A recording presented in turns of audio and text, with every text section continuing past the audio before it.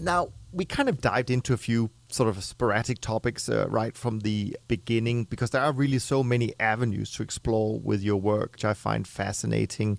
But maybe it's best that we take a step back and we look at some of the building blocks of behavioral finance. And I think you've kind of nailed it down to, or boiled it down to, four groups of social difficulties surrounding investment making decisions. So maybe from the starting point, we could kind of define them and talk a little bit about each of them. And then afterwards, we'll go on and talk about some of the solutions you've identified as well.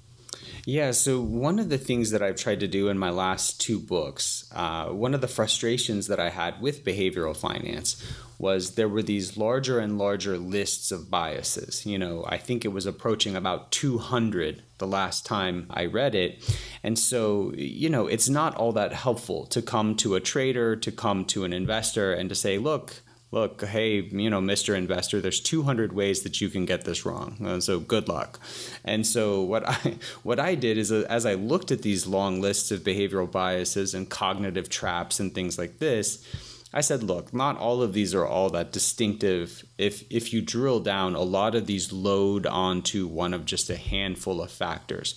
So I began to look at the literature on investment error with no preconception about how many sort of errors would shake out, but I really landed on four. So we can, I'll sort of list them here, and then we can talk about them in greater depth. Sure. So the first was ego, which is sort of overconfidence writ large. The second was emotion, our tendency to trade on our emotions rather than our logic.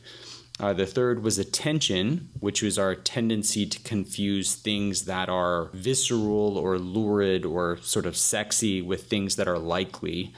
And then last was conservatism, which is our tendency to privilege the status quo and be more comfortable with things that we're more familiar with. So those, I think, basically those cover 99% of the waterfront. Any sort of behavioral error you make, just about loads onto one of those four things.